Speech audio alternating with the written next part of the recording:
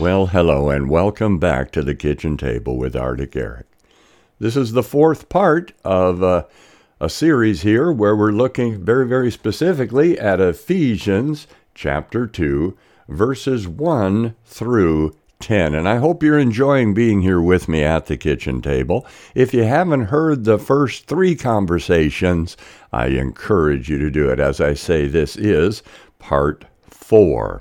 We're going to begin today with verse 8 in Ephesians chapter 2. So let's go for it. And listen, I want to thank you for taking time out of your busy schedule to be here with me at the kitchen table. The title of this is God Saved You. And I take that because that's the first three words in verse 8 in the, the New Living Translation. As you know, I often refer to other translations as we go, and we'll continue to do that here at the kitchen table. God saved you by His grace when you believed. How did He save you? Well, He saved you through His strength, power, and ability, His grace working upon you when you believed. Faith is a part of it. There are a lot of folks that focus only on grace alone, or faith alone, or Christ alone, or Scripture alone. Listen, it's a package deal. We don't separate it. You're saved by faith, through grace, faith in the Lord Jesus Christ, as He is revealed in the Scriptures. So let's not separate it out.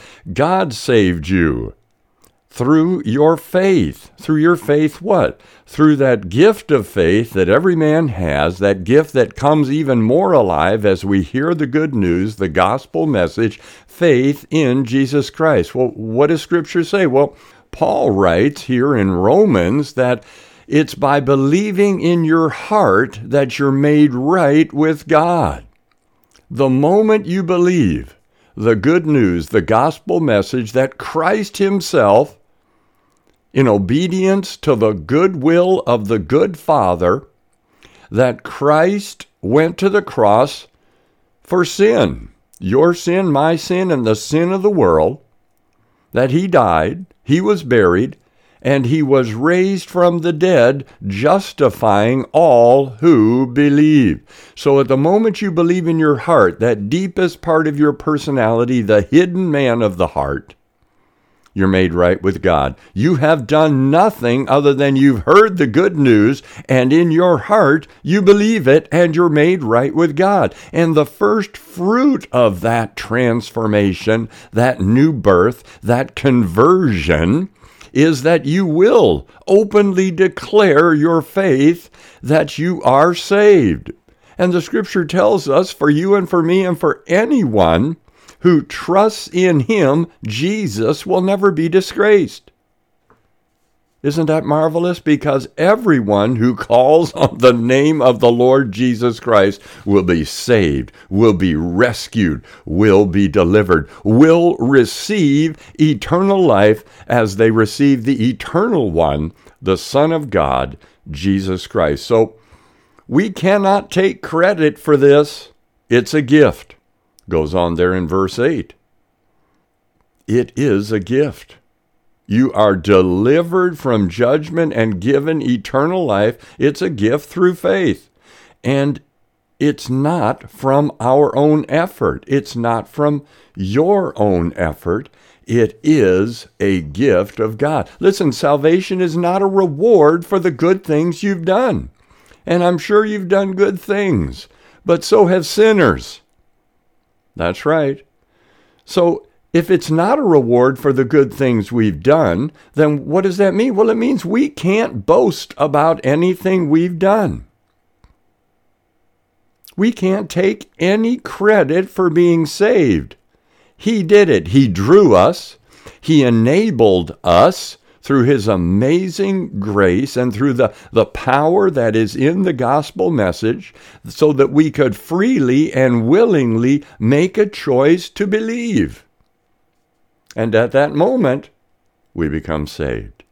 Now, I think an important thing that we want to think about today and talk about here today at the kitchen table is you don't gain salvation through works, nor, I hope you're listening today, nor do you maintain salvation by your works. Listen, in the same way you meet him, that is the way we're to live our life in fellowship with him. That's right. And how do we meet him? Well, we meet him because by grace we believed. That's right.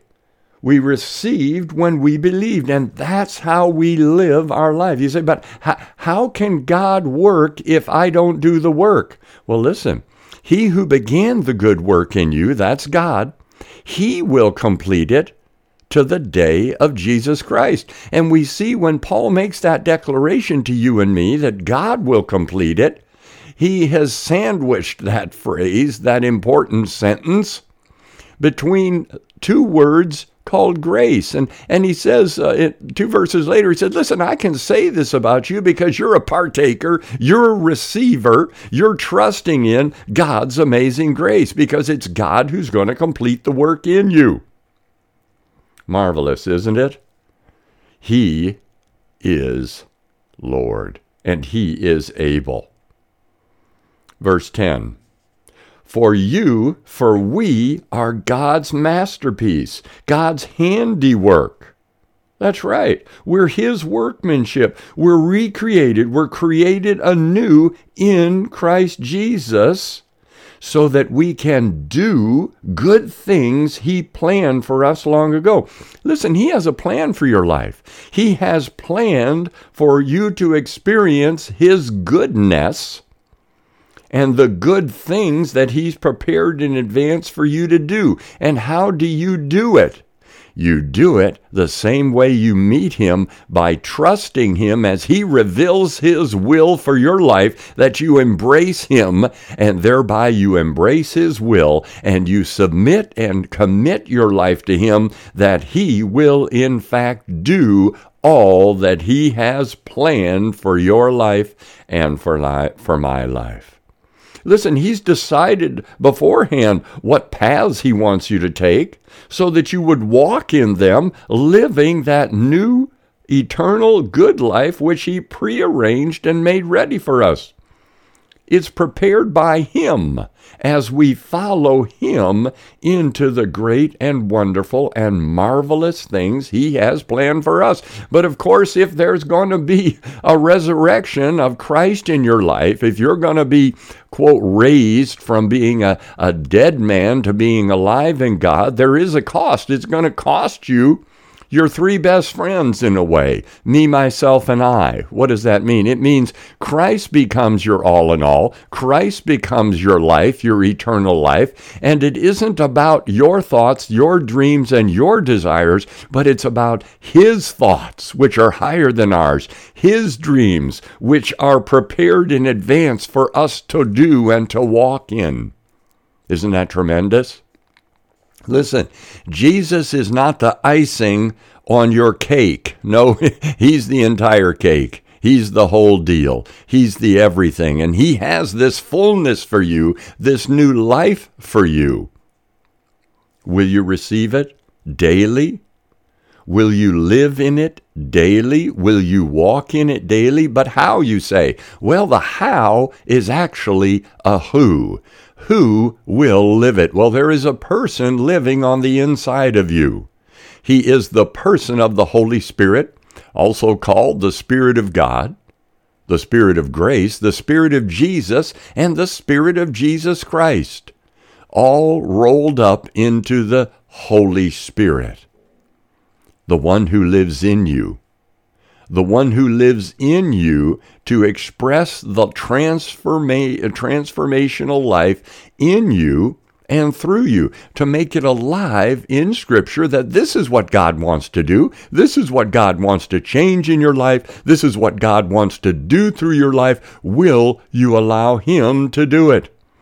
Don't fall into the trap of trying to complete in the flesh what God has begun in the Spirit.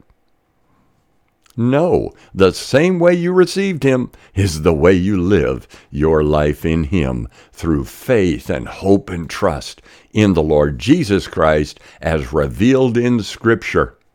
Oh, we thank the Lord today for these 10 verses in Ephesians chapter 2, verses 1 to 10, that we've had an opportunity to talk about here at the kitchen table. Listen, I say again and again, thanks for being here with me, and I want to pray a prayer that I enjoy praying for you so immensely. Here we go. Father, I ask you that for my listener right now, that your good, perfect, and acceptable will be done for them, in them, and through them to others today. I pray in Jesus' name. Amen. God bless you. Good day.